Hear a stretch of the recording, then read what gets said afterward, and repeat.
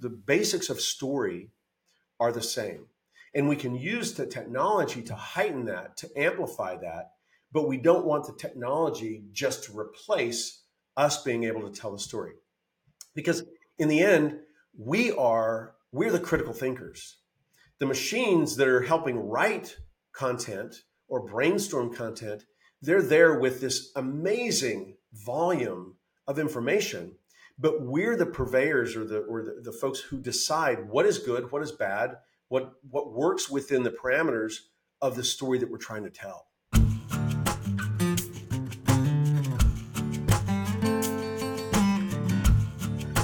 Hey, everybody, and welcome to the next episode of the Slow Smoke Business Podcast. I'm your host, Jarrod Morgan, and today we're going to be making some wings, two different types of wings. I realize that's a common thing I've been doing on the show a lot, but hey, man, I'm a creature of habit. And we're having Richard Rosser on the show. Welcome, Richard.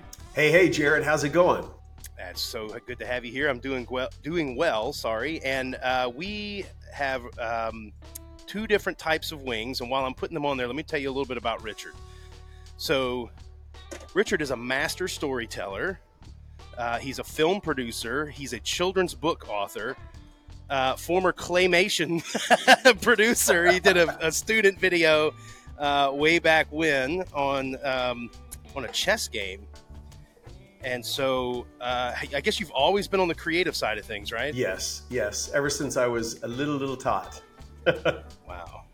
So for those that are watching along on YouTube and Facebook and Spotify, we got two different types of wings here. I kind of pre-dusted both of these wings. This is a buffalo, which I did with a dry stuff, but obviously it gets wet when you're putting it on raw wings. And then I'm trying something new with the other one. I'm actually going salt and vinegar, like the potato chip flavor. That's my wife's favorite potato chip style, and so we're going to go salt and vinegar on batch 2 here. I'm going to dust them over. Now, Richard, do you guys ever do any kind of outdoor cooking out there? I know you're in LA, in Hollywood. Of course. We do all sorts of stuff. We do ribs, we do salmon, we do steaks, and oh my gosh. See, the only thing about doing a podcast like this online is that I'm not going to get to taste any of these wings. Yeah, common complaint with this show, and we're going to try to see if we can't correct that in the future. I think season 3, we're going to try to start doing some more in-person stuff, which will be a lot of fun. I'm trying to dust these up a little bit more so they just got a little bit more on them. Hopefully that'll crisp up. Man, the salt and vinegar, just in case you didn't think that was real.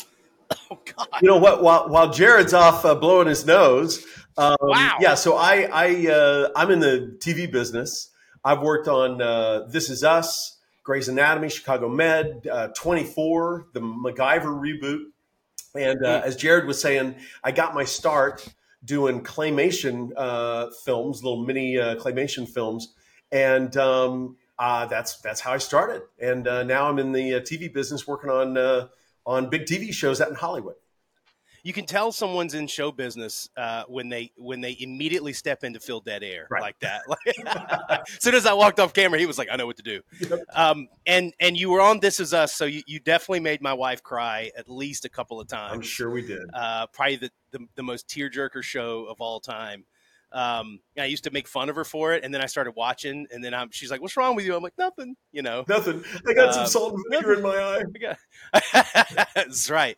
So the first question I wanted to ask you, Richard, was you've made a career out of storytelling. Yeah. If you look at every little piece of your career, from early student stuff to children's books to TV, everything's about storytelling. And in fact, you do workshops and train people on storytelling. So what makes a good story? If someone's building a story or trying to tell a story, what are the essential tenets of telling a good story? Well, ultimately, it's the connection between the storyteller and the audience. There's a psychological theory or component called narrative transport. And if you think of that, if you think of your favorite book or favorite movie or song, when you say, for instance, Harry Potter, you dive into Harry Potter and you're reading about these amazing characters, you're transported to Hogwarts. And, you could have a buzzer going off and your pizza's, it's burning in the oven and someone's knocking at the door trying to deliver something, and all that just falls away because you are absorbed in the song or the video or the movie or the book that you're reading. And that's the idea, is to get to a point with our audiences as storytellers that we transport them.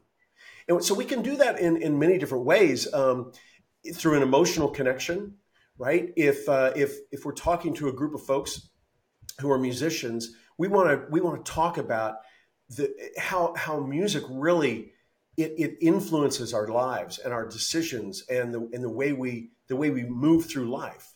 And so if we can connect with folks on a base level with stories, the more interesting the story, the more details you have, we can go ahead and use physicality. My dad was an amazing storyteller, and he loved to tell story jokes. And he'd get to the punchline. The punchline many times was often what we call a groaner, right? But it was the journey of getting to that punchline in a 1 or 2 or 3 minute story that was really the fun.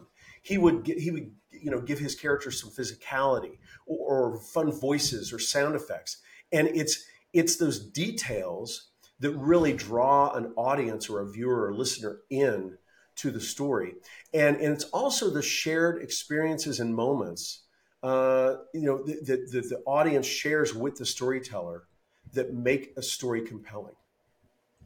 And anytime that we have talked on this show about from the business side of things, and we start talking about the way you should communicate your company or your product's message to the world, or really kind of communicate anything where you need to engage someone, they always come back to, any expert comes back to, you need to tell a story, right? And so I think it's so it's so relevant to listen to somebody like you who hasn't necessarily done it well. I'll walk that back.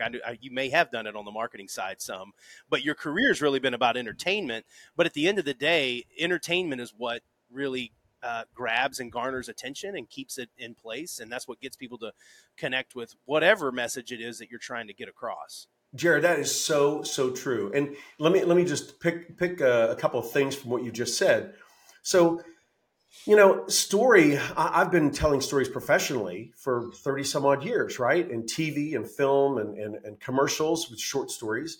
And I've realized that, of course, storytelling on a professional standpoint is incredibly powerful, but really storytelling in everyday life is really powerful as well. And so ultimately, we can tell stories to entertain, educate, persuade, convince, and really sort of reflect. And a good marketer, a good business person is using story for all of the above. And it's important to remember when you're telling a story that the story has to have a point. If it doesn't have a point, if it doesn't have a call to action, if you're telling the story in a business sense, if you're pitching a client and you tell a story, you want that story to have a call to action to it. And so we can use stories in all sorts of presentations. We can use stories for asking for funding, pitching a project, working with a team, managing a team of folks, or if you're doing a presentation to 200 or 300 employees about the company, a story is a great way for them to understand what's important about the business for the business owner or the high level management. That's so interesting. I mean, you've told stories in very different. I mean, you've had television shows that you've done it for. You've written children's books. Are there any? Because you said there's got to be a point to the story, or there's sort of a message. Do you, when you write a children's book, is that more? Are you more focused on the point you're trying to get across than, say, an episode of This Is Us, or are you in This Is Us? Are you just more focused on advancing the plot, or do you still try to make a central point, lesson, thing that the characters are learning? That's a great question, and the answer is stories work on so many levels. A story can have a theme, but it can also be entertaining. A story can be funny, but at the same time, for instance, not to get a downer, but I told one of my dad's favorite jokes in the eulogy at his funeral, and I had folks who had heard him tell that joke hundreds of times over the course of knowing him. And so what I did was I augmented the joke, and it served as a reflection point, a celebration point, to celebrate the spirit of my dad after he had passed. And so with that joke, there was laughter, but there were also some tears. And the tears were sort of baked into the fact that that joke, that story joke that he had told, was a memory of him. It was really a portal to remember him and remember him through the memory of him telling the joke, as well as me telling the joke at his memorial service. So when we start thinking about a story, and again, it's important for folks when they gear up to tell a story, ideally, you've thought about the story, you've thought about the beats, you've thought about what humor you can infuse and what lessons you can infuse, so that when you get to the point where you're telling a story, it has the point. It makes an example given the certain circumstances that you're in. If you're talking to a group of folks or potential clients, you're using that story to try to sell your product or services and then close the deal. And so you want to have thought about that story. In fact, you want to have practiced the story a few times before you get to the point where you're going to use that story for the purpose, for a business or professional purpose. It's so what you're saying is, there's different. It's so interesting to follow kind of what you're saying. There's different sort of elements that go into writing a story, but then the same story can sort of hit different in different circumstances and everything else. And so one of the things that I've never talked about on the show, but a dream that I've always had is I want to write a children's book one day. Oh, fantastic. Right? I think it's fun. And so as soon as I saw, that you had your series of children's books, I got really fired up about it. And so if you're getting ready to write, say, that kind of book, what would be step one? Like if you're starting at zero, you've sort of got this vague idea of like you're going to write a story about a dog that does X, Y, and Z, and you kind of understand the point you're going to make. What is really step one to write something like that? Well, I think step one is, what message do you have that you must get out to the world? Okay. What is it that you've figured out that you want to impart to other folks? And again, whether those folks are children, of preschool or kindergarten age for a children's book, or if they are executives in a banquet hall at some sort of a conference that you're trying to impart some sort of wisdom, knowledge, experience that can help them overcome challenges, issues, problems, etc. In terms of the approach, it's coming up with what you want to say, and then you can figure out how to say it. Right? Humor is always an icebreaker. It's a great way to get folks laughing and to get them to relax. Whenever I'm interviewing someone on set or teaching a class, what I do is I get folks to laugh and talk about themselves a little bit. And that helps break the ice. In my seminars, I do seminars on storytelling and now AI enhanced storytelling. And one of the breakout sessions that I do is, Jarrod, have you ever heard of Hemingway's 6-word story? No, I haven't. Okay.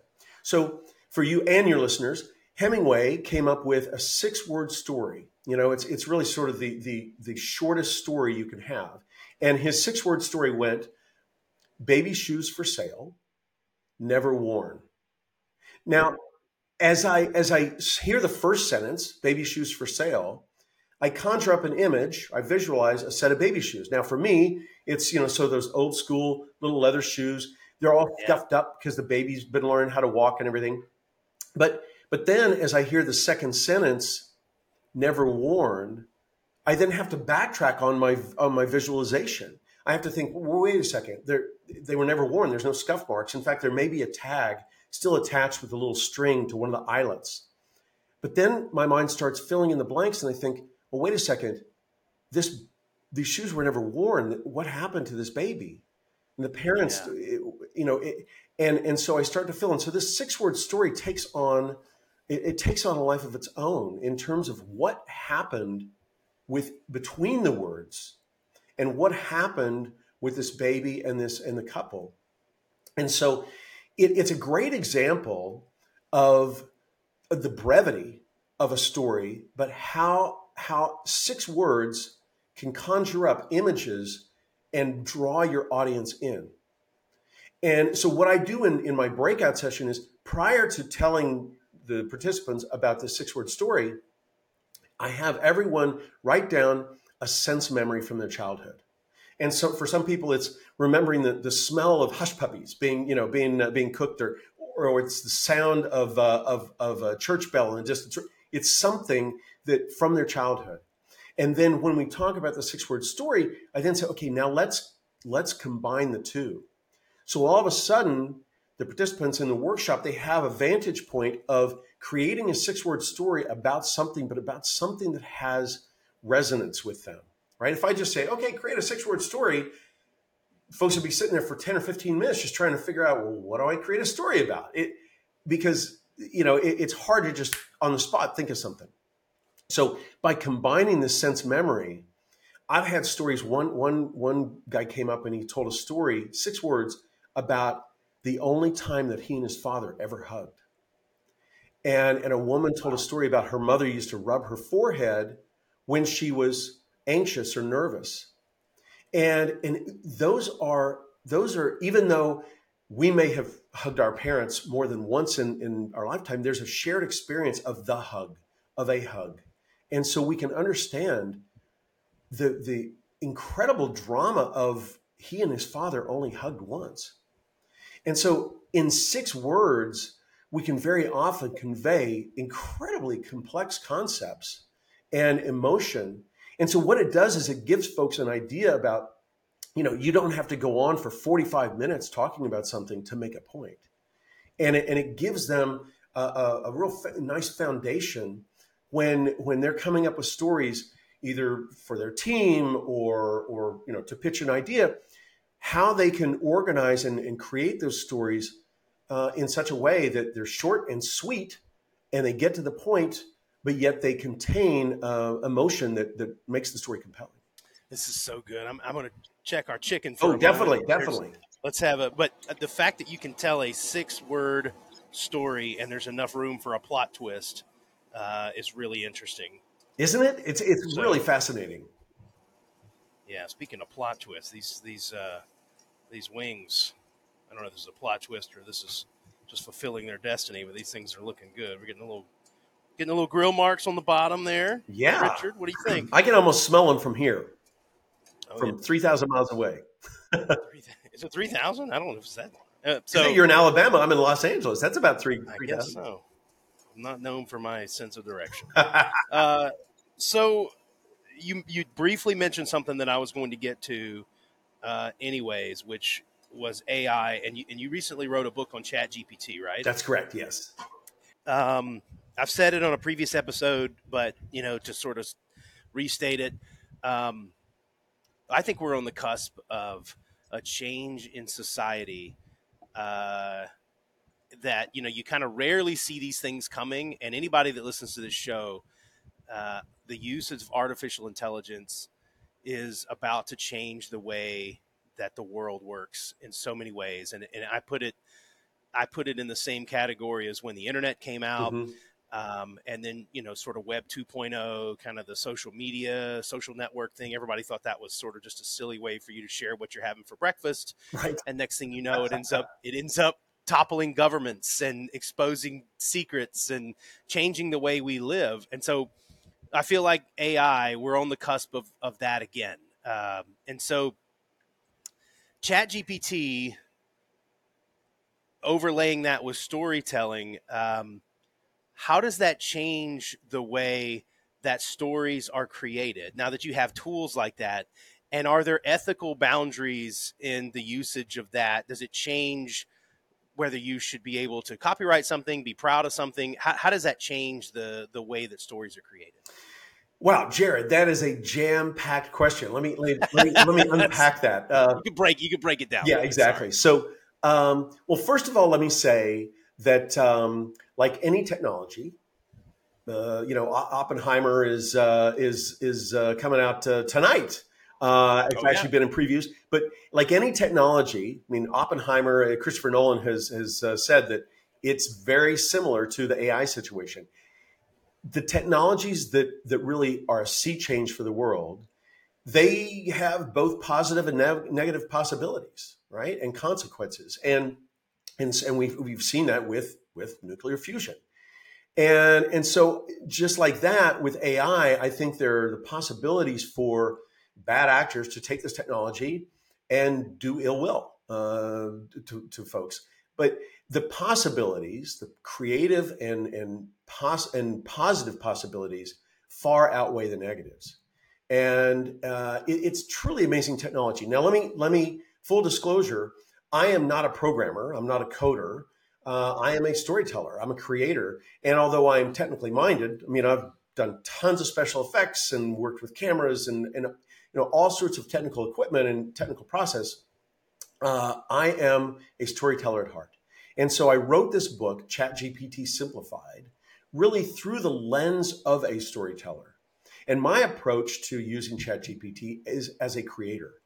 And as a creator, this technology has amazing brainstorming possibilities because the engine that runs ChatGPT has been trained on billions and billions of pages and PDFs and master's theses and doctoral dissertations. So the knowledge that it has within its lexicon or its library of knowledge is truly incredible. So when I jump on ChatGPT and I'm starting to brainstorm for a workshop or a seminar or a project, I really have a philosopher and a scientist and a composer and a geographer, and I have all these people really right there in my creation room, my little room, when I'm working on something, and that helps me think outside the box. And so this technology is well. Let me back up a sec. A lot of folks think that this technology is just going to reduce us all to robots because we'd use the same prompt or question, and all the responses are going to come out the same. And yes, I mean, just like you got McDonald's and Burger King, and people go and they have a burger and they know what it's going to taste like. Well, it's not necessarily better than the mom and pop burger stands that dotted the U.S. back in the 50s, 60s, 70s that got shoved to the wayside. But there are folks that still make an amazing burger that is different from McDonald's, or amazing barbecue in this case, right? And so Right. the idea is that this is a technology tool, just like a calculator is a tool for a mathematician or an engineer. ChatGPT, or AI in general, is a tool that we can use to help amplify our creativity. So in other words, Jarrod, if you use a prompt to write a blog post about about something you're barbecuing, and then you say, Richard, I got this prompt, it's great, and I take it and I use it to write a blog post. Our blog posts are going to be about different subjects, but they may sound very similar because they were based on the same prompt. Now, if you give me this prompt and I take it and I personalize it and I say, okay, I'm going to ask it to add a little bit of energy and some humor and maybe some pop culture references, then all of a sudden I'm tailoring this prompt. I'm tweaking it so that it's reflective of me and my personality. And so when I use that prompt, the response that gets spit out of ChatGPT is going to really reflect more of my writing style and my approach to whatever the subject is. And so then when I pass that prompt on to someone else and they pass it on to someone else, ideally, everyone who takes that prompt and uses it is going to personalize it, make it their own. And when that happens, we're using the technology as a tool to amplify our creativity and really heighten our individualism. And ultimately, that's what's most important with this tool. There may be whole legions of folks out there who just use a prompt to pass it on, and hundreds, if not thousands, of people that use the same prompt. Well, that's how it works. There's the masses, and then there are folks who are creating, and so this technology will allow us to create things that we never dreamed of, and processes that we never imagined. and that's why I'm really excited about it. But it does have limitations, and it does have some bugaboos that we need to get past. I think the number one freak out when it comes to AI is everyone talks about all the jobs that this is going to eliminate, right? And I saw a Gary Vaynerchuk social media clip. I Oh don't know yeah, if you're familiar with Gary V. oh yeah, absolutely. Super passionate guy. I love Gary V. But he's very, very intelligent and always can sort of see past the hysteria and things. And he's correctly pointed out, the tractor eliminated a lot of jobs too. Mm-hmm. And there's all these examples. I think of like the printing press, right? The printing press eliminated the job for like the monks that used to sit and write the Bible, and Right. smell to be like, suddenly those jobs are eliminated. But did that, destroy the world? No, it just moves people from one portion of the economy to the next. And you've got to be, smart enough where if your job is getting affected by that, you better find out how you move to the right side of that equation, because that's the way progress has always worked in the modern world. Technology comes along and makes the mundane can be completed easier, Yes, right? exactly. AI. So in storytelling, I had somebody on recently talking about the concept of authoring a book, and one of the things that she had said was, this is the one part of the storytelling process that AI threatens is sort of like the ghostwriting Mm-hmm. process. It's massively going to change, which the average person doesn't understand what a ghostwriter is. But it's Right. essentially like you hire somebody to write a book for you, or at least a rough draft of a book, based on the outline and the information that you give them. And AI can do that, especially if you're going to go back and really kind of rewrite everything, but you Mm-hmm. really wanted to give you something to start with, as you were just pointing out. AI drastically changes what it means to be a ghostwriter, It I would does. imagine. Absolutely. Well, Jarrod, you brought up an interesting point. Okay, so you brought up the printing press. So let's go back to 1455, right? Let's take a little blast of the past. In I believe the Gutenberg press was invented and put out in 14. Did you just, can I interrupt you? Did you just randomly know the year that the printing press was created? That's impressive. Well, Like, I just pulled that out of thin air. no, it's one of my 1455. go-to Okay. things because it's one of the sea changes that I talk about. And so you touched upon it, but it's interesting because the way you approached it was a little bit different from the way I approach it, right? So you approached it as think about different technology that took away jobs.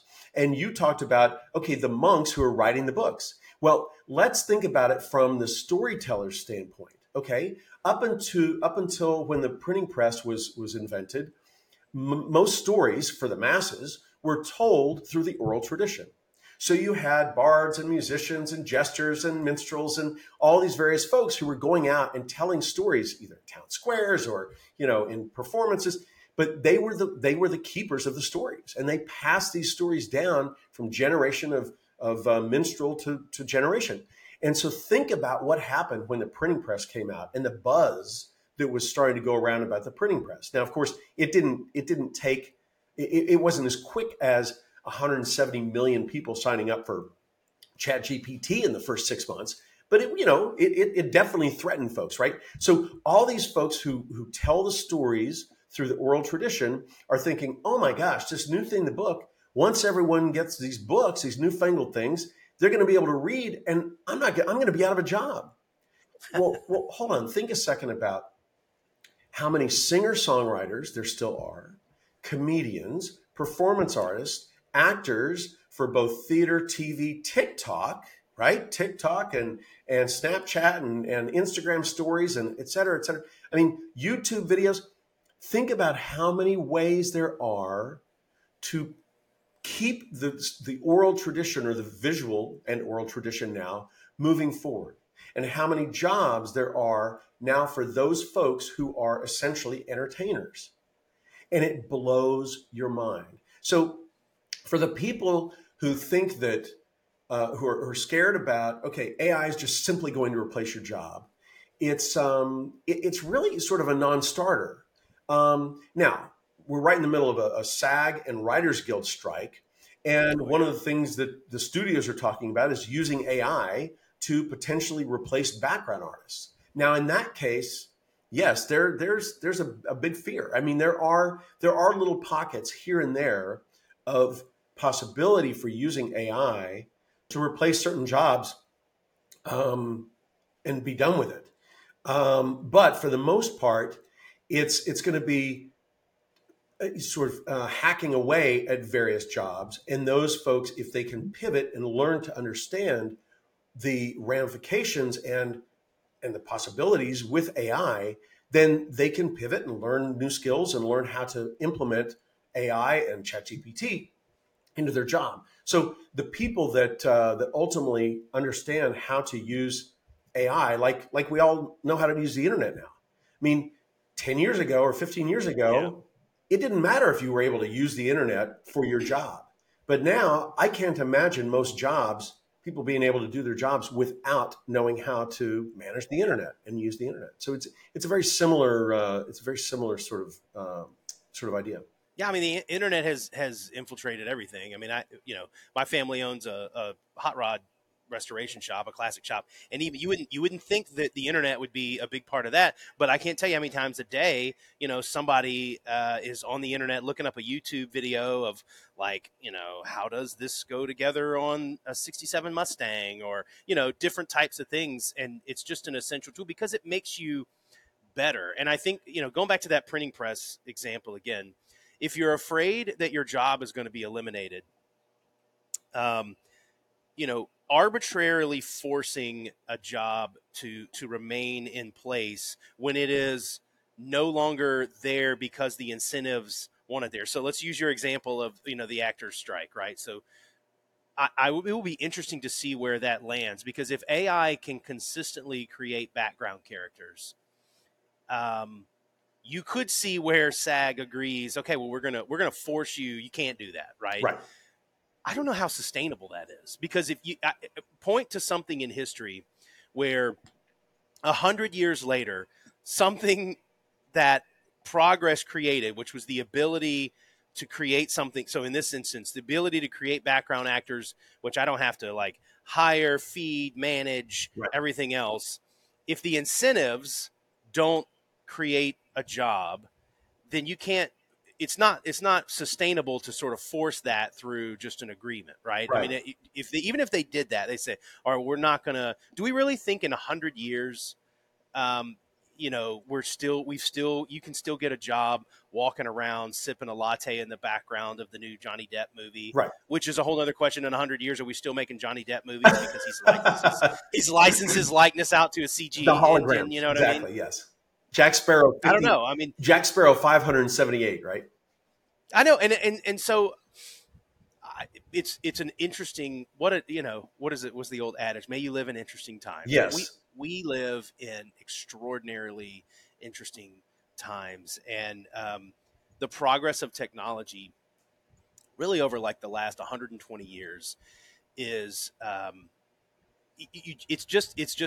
you have to accept that this is happening. If you think about how fast technology is moving, I saw somebody the other day pointed out that the Wright brothers going up in the air and us landing on the flipping moon, right, is only separated by, what is it, 60 something years, Yes. Yes. right? And that technology is moving so quickly right now that there is no amount of complaining about it is going to change anything. The best way, in sort of the winner's attitude, is to accept that change is here and figure out, how do I get on the right side of this? How do I use these new tools Yes. to do better things, or to make things faster, smarter, or better for whoever the end user is. It's so true, Jarrod. And but it's scary, right? And I'll be the first to admit, I'm intimidated. I'm scared. I have anxiety, and I think there are a lot of people. I mean, everyone, even the people who are creating this technology, we all have anxiety about it. And so I think that there's an anxiety that is an excited anxiety, and then there's an Yeah. anxiety that is a sort of a doom and gloom anxiety. What if AI becomes Skynet in Terminator, and it ends up destroying humanity, or the Matrix? We end up, hooked up to those pods and everything. But I mean, there are, the media is always going to blow things out of proportion. And so their job is to keep us watching their channels about the doom and gloom. Sure. Yep. But ultimately, the positives of this new technology far outweigh the negatives. And something to mention also, and I do this in my workshops and anyone that I'm working with on a consulting basis, at a certain point when we've taken storytelling and we've taken AI and we've merged the two together, I then stop and I say, okay, now let's take AI out of the mix and let's think about story and storytelling and the narrative structure and all the techniques that we've been working on.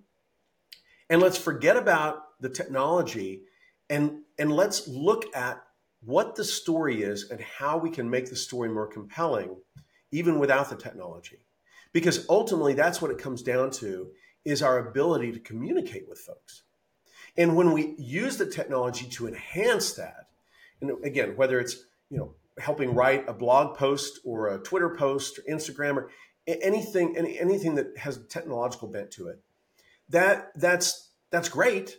But ultimately, at the very base is telling a compelling story. And so that's why it's important before you actually tell the story is to plan it out, think about it, outline it, rehearse it, practice it so that when you get to the point where you're going to tell the story, again, whether that's in a job interview or pitching a project or a service, you've practiced the story. You have a general sense of what you're going to say, and you can fill in the blanks based on the specific situation. If you're selling a product or if you're just presenting it to an R&D team or whatever it is. But the idea is that the basics of story are the same. And we can use the technology to heighten that, to amplify that. But we don't want the technology just to replace us being able to tell the story. Because in the end, we're the critical thinkers. The machines that are helping write content or brainstorm content, they're there with this amazing volume of information. But we're the purveyors or the folks who decide what is good, what is bad, what works within the parameters of the story that we're trying to tell. Yeah, I mean, and also, 25 years ago, I would have never been in a position like I am right now to be having this show and Right. and doing this, because technology progressed to the point where a schmuck like me in his backyard can produce a video and audio show and distribute it globally. Yeah. Do you feel like technology and AI is going to democratize storytelling to the point where people who have the raw skills of telling a great story but maybe don't have access to whatever the studios or the job opportunities or whatever, do you feel like we may start to see a boom of great storytelling in the future as people realize that these tools make the putt from zero to getting your story out to the world a shorter putt? Well, we don't have to wait for the future. It's already happened. It's already happening. We're in the middle of this revolution of storytelling as we speak, Jarrod. I mean, think about what you just said. When I made my animated movie with claymation, I actually had to cut the film. I was working with 16 millimeter film. I had to cut the film and splice it with tape or glue, depending on if it was and here we are within, you said 60 years for the Wright brothers to the moon. I mean, this is even a shorter amount of time from physical film to digital media that literally can go across the globe in a matter of seconds or milliseconds. And that is one of the coolest things about story in the day and age of technology, is that, yes, folks who are storytellers can create a story and put it on TikTok. It could take someone 15 minutes, 10 minutes to create a story and get it up online on TikTok for the world to see, or YouTube, or any of the platforms. But it brings up a great point, which is, yes, the democratization of creation and storytelling and process has happened, but it's going to continue to happen in ways, again, ways that we really never imagined with the new technology of AI. And I'm excited about it. I'm also, I have to admit, I'm a bit nervous about it as well. Change is hard. I heard but I heard an interesting quote that says, if you want to know what's going to happen in the future, invent it. And which is sort of interesting, it's Yeah.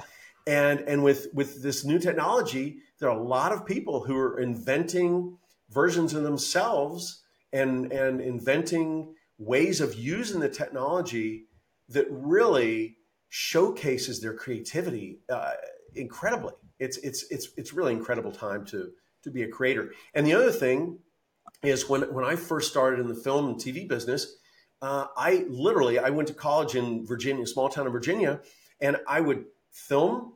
Then we would send our film away on a bus. We had to wait a week for it to go away, get processed, and come back. And then I'd have to find a projector. I could, I could look at it, but I couldn't tell Right. what was going on. Find it, put it up on a projector, and now, I mean, think about how much that process has Right. been Because shortened. you didn't even know what you had yet until you Exactly. got it back off the bus. You'd be like, we should have had that Yeah. shot a little over. We Yeah. used to drive over on Friday afternoons and hang out. The bus was supposed to be there at 3 p.m. and we'd be in the parking lot at 2:50 just in case it got there early. And we'd wait and, is it there? Is it there? And I remember one time some guys filmed it. I don't know, something in the lab had screwed up or whatever. And it did. He was like, oh man, mine isn't here. The rest of us had ours. We went back and watched them. But it's a continuously evolving. I mean, especially with technology. Technology is moving so quickly now. It's almost mind-boggling, and it is a bit intimidating. It is a bit anxiety-producing. But again, I think if we all take a collective deep breath and go back to our roots as storytellers, that is what grounds us. And so again, Yeah. very often, when I'm doing a seminar or workshop or working with a founder of a startup, I stop and reflect on, okay, what is the story? Because ultimately, the story of why that founder came up with the idea and what prompted them to create whatever program, product, service, and what needs that fulfills. That's the story, right? So Everything good. else is fluff, and that's what people want to hear is why something happened, why did you create something. And again, if we think about some of the technological heroes, Steve Jobs and Bill Gates and these folks, and Oppenheimer, I mean, and the Wright brothers, they had a desire that just propelled them forward and it got them through failure after failure after failure until the failure became a success. And that's part of the story as well, is the overcoming the failure and making something a success ultimately. Yeah, it's so good. Let's get a Yes, I chicken was I check was over going to here. See say where we're at. I could smell them from here, and Man, they're baby. smelling good. All right. Uh, all right, food safety nerds. Here we go. We're gonna measure the temperature and see where we're at. So I like my chicken medium rare. No, I'm kidding. I'm kidding. So now Um, what's the is it 165? 165 is the safe temp. Yep.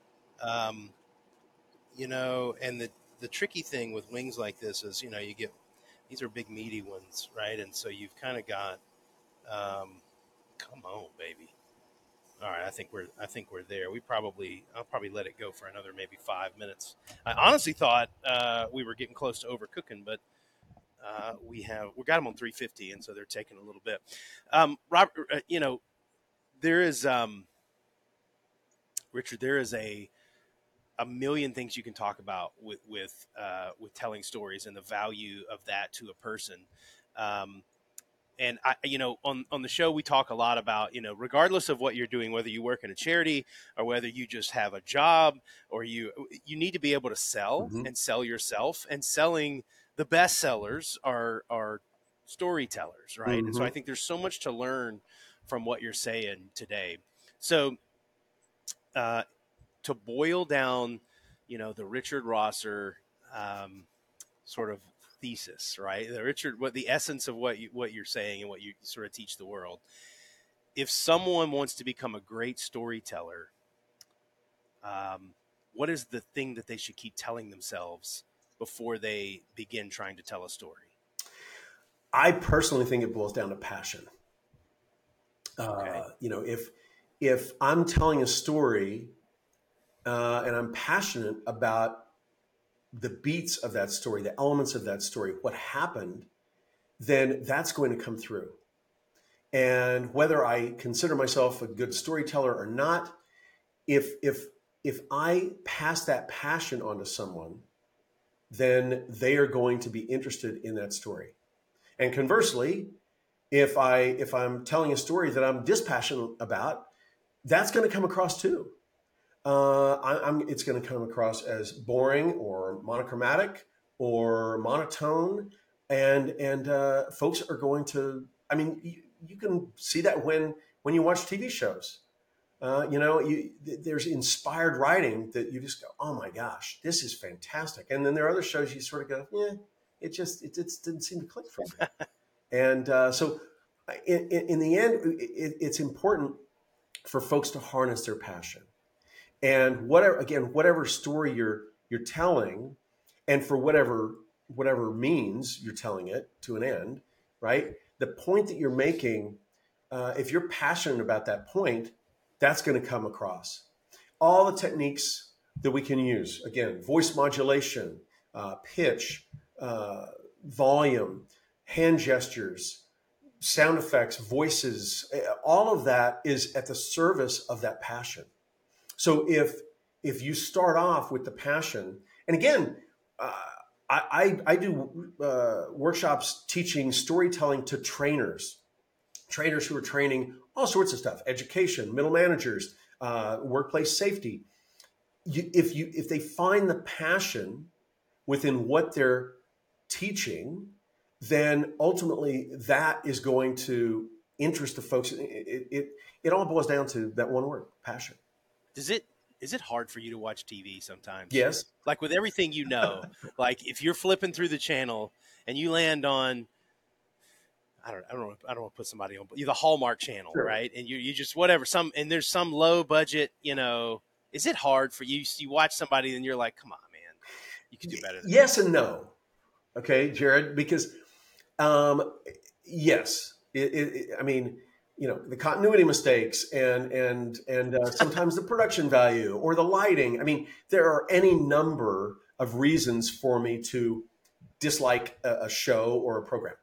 However, again, if there's a spark of passion and in the writing, well, that can help overcome deficiencies in the lighting or the acting. And so it's a process where, I mean, look, you're a barbecue chef, right? You go out and you may taste someone else's ribs or something, and you go, okay, they're not the best in the world, but I can see, they did a dry rub instead of a barbecue sauce, and you can appreciate something for what it is or how it was created, right? Without getting down on it for not being what it should be if they had all the money and the time in the world. I mean, not everything has to be a Top Gun Maverick, nor it should be. And so again, tonight, Oppenheimer and Barbie are both coming out. Well, they're completely different movies, but I know a bunch of people who are actually going to double features. The double feature. They're going to see Barbie or Oppenheimer first, and Barbie, or vice versa. And we've been talking about, well, which one do you see first, right? And I got to tell you, I mean, normally I wouldn't really have any interest in seeing a Barbie movie, but based on what I've been reading and about how Greta Gerwig, created, and Noah Baumbach, they created this movie that's all about sort of looking at where you are in the world and where you could go. I mean, I haven't seen it, so I don't know exactly, but it sounds interesting. It sounds more like a movie than just a summer blockbuster. And so ultimately, I can almost watch anything. At Thanksgiving, I remember last Thanksgiving, my daughter, who's 28, and my wife and I, we sat down and we watched a Hallmark. It's funny you bring that up because we watched this Hallmark movie, and it was terrible, right? Yeah. But but I wasn't there to watch a movie. I was just there hanging. We were talking as we were watching, and we were laughing at stuff that happened on the screen. So it was sort of a communal experience between the three of us as we were watching it. So it served a purpose that was maybe different than the movie makers or the show makers originally planned. But it Yeah. was entertaining. Those movies, though, like it's those movies. It's almost like when you go to a 5-star restaurant and you've experienced that kind of food, it doesn't mean that you can't also turn around and go enjoy your local fast food joint after that, right? I mean, you sort of know what these Hallmark movies are, Yeah, right? You didn't come in expecting some, you know, award-winning whatever. Like, right, hey man, they all basically follow the premise of, hey, there's this big city writer right. and he's got to go back home to take care of his ailing mother in the country, Yep, and he meets the little girl who owns the bakery down the that's thing, and right. she's going to teach him what true love is. Like they're all sort of fun, but it kind of is what it is, you know what I mean? And you go into it knowing that I'm going to get some sort of saccharine sweet kind of thing, and I'm not getting some layered Inception movie. Well, so Jarrod, you bring up a really, really interesting point that I'd love to touch on before we finish up here, which is there's something to be said for knowing or think you know what something is supposed to be, right? So, in other words, if I'm telling a story to a group of folks in a certain, say musicians or chefs, right? I'm gonna go down a road, and then at some point I'm gonna try to turn and pivot with my story to tell them or show them something that they didn't know before. And so there's something about tapping into that collective understanding of, of a plot or a story or the beats of a story that you can use as a storyteller to get folks really connecting with you, and then you can flip it on its side. I went and heard a doctor talking, and he talked about some folks who were sick and how they weren't getting the care that they wanted, and this one woman, in the end, he tells us, and she was a doctor. So if he had led with that, then that would have had a totally different viewpoint and telling of the story. But because he waited to tell us that, we assumed that she may have been, she wasn't really communicative and she wasn't able to communicate what was going on in her situation. But the fact that we went through this whole situation and sequence and then found out that she was actually a doctor, it then helped us understand that, okay, if that could happen to her, then it could happen to me. And so it illustrated a really interesting point that he flipped it and waited to tell us that bit of information until toward the sort of the back half of the story. And so again, we can use story in many, many different ways. The main thing is to bring our own personalities and use the stories to heighten our personality and or product or service so that people see the value in us if we're in a job interview, or our products or services if we're pitching or selling to a client. It's so relevant what you're talking about. And I just love having people like you on. And we have a lot of entrepreneurs and we have a lot of people that sort of attack things from that side. But getting somebody like you on the show to talk about the process of storytelling and how that could be so valuable, I just think it's fantastic. And let's do one last chicken check. I could sit and Yeah. talk to you all day, Richard. Well, But one last check. as you're doing that, let me just say, think about Jerry Seinfeld, right? He did Okay. Seinfeld, and now he does, every once in a while he'll do a comedy special here, and when he gears up to do that, he doesn't just go out and do a 2-hour comedy special. He goes out and he goes to one of his favorite comedy places and he does a 10-minute set. And of that 10 minutes, maybe a minute is gold, Jerry, gold. And then he does another 10 minutes the next week. And maybe he's got 2 minutes that are gold now, right? But it takes him a couple of months to come up with an hour and a half worth of material that he really feels is solid that he can perform in front of a crowd for HBO, Netflix, whatever it is, right? So just like that situation, when we work at telling stories, we want to practice them. We want to think through them so that they've evolved when we use them. And we're going to then continue to let them evolve as we continue to use them. Again, whether we're talking to a big crowd of folks or we're communicating with our team, it's really important for folks to remember that stories need to be thought out so they have a point, then rehearsed, practiced, and then you can tweak them over time and make them better or tailor them to a specific audience. So it takes some effort, but you can also get lost in a story and have fun with it. And that's what really makes stories so special. It's so good. Richard, you are a delight to talk to, my friend. And this was a cool show. I could sit and do this for hours. If somebody wanted to get connected with you or plug into one of your seminars, where could they find you? The best place is my website. It's aiexplained.ai. That's aiexplained.ai. You can access my book from there. Down at the very bottom, you can email me. We can talk about possibilities, and consulting, webinars, all sorts of stuff. So give me a shout and we'll figure something out. Really cool. Richard, thank you for being here. It was such a pleasure talking to you. Guys, if you found any part of this episode valuable, it would be such a blessing to us if you would tell a friend, send it to someone, and find us online. We're available everywhere: TikTok, YouTube, Facebook. You name it, right? I think we're on Napster. I don't know. One of the, find us out there, connect with us, tell a friend, and give us a good rating. And thank you so much for being with us. And we'll see you next time on the Slow Smoke Business Show. Thank you, Richard. Thank you, Jarrod. It's been a pleasure.